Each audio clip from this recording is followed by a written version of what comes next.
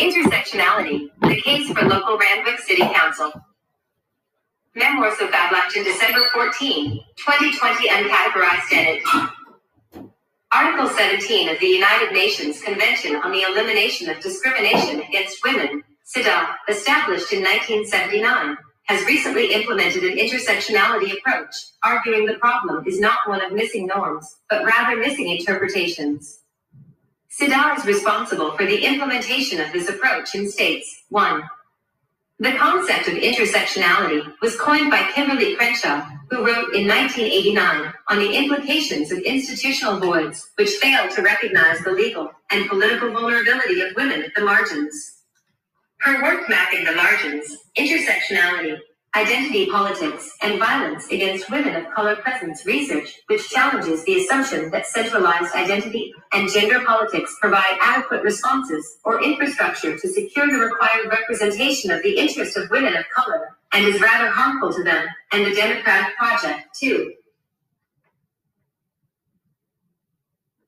The European Union has acted by leading its approach in consolidating the international urgency of implementing an intersectional policy agenda to both recognize and eliminate violence against women.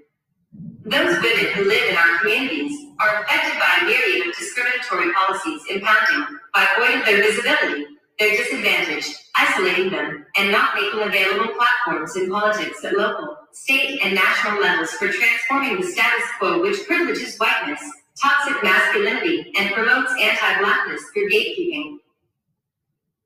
Mike Verlew, 2006, writes that in spite of its work, the European Union fails to recognize the competition between groups through imagined notions of homogeneity above the reality of its constituents, who are complex, gender, race, class, sexuality, religion, etc., and thus suffer of the mechanistic instruments of general government. 3.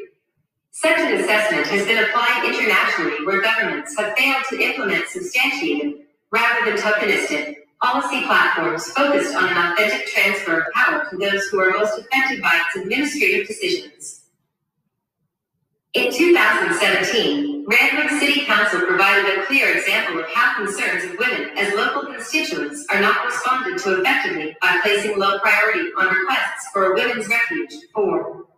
And further by denying the impacts of terrorism, 5, which impact migrant women and women of color disproportionately, 6. In spite of recording a 9.19 million GDP in 2019, with only 6% of residents who both live and work in the area, 6. This is indicative of dismissing gender safety in the approach to ending violence against women, in a demographic that presents high employment in the areas of health and social assistance, 7, while simultaneously profiting from a lack of employment available to residents who live in its locality and limiting industry in which women are both able to work and build or support their families.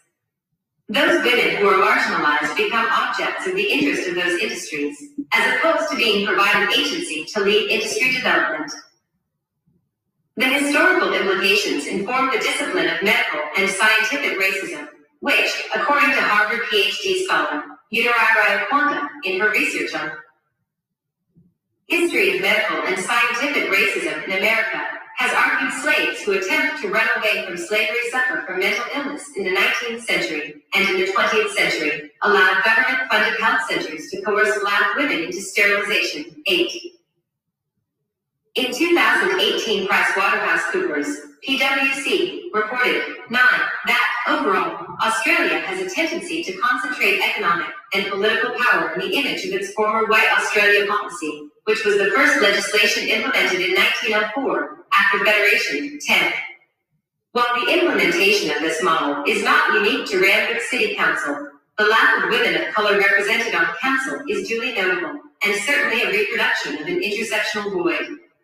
To be consistent with Australia's obligations to the United Nations Convention on the Elimination of Discrimination Against Women, CEDAW, and its Security Council measures, a change must occur at the community level in direct partnership with Council itself. * Bibliography available upon request.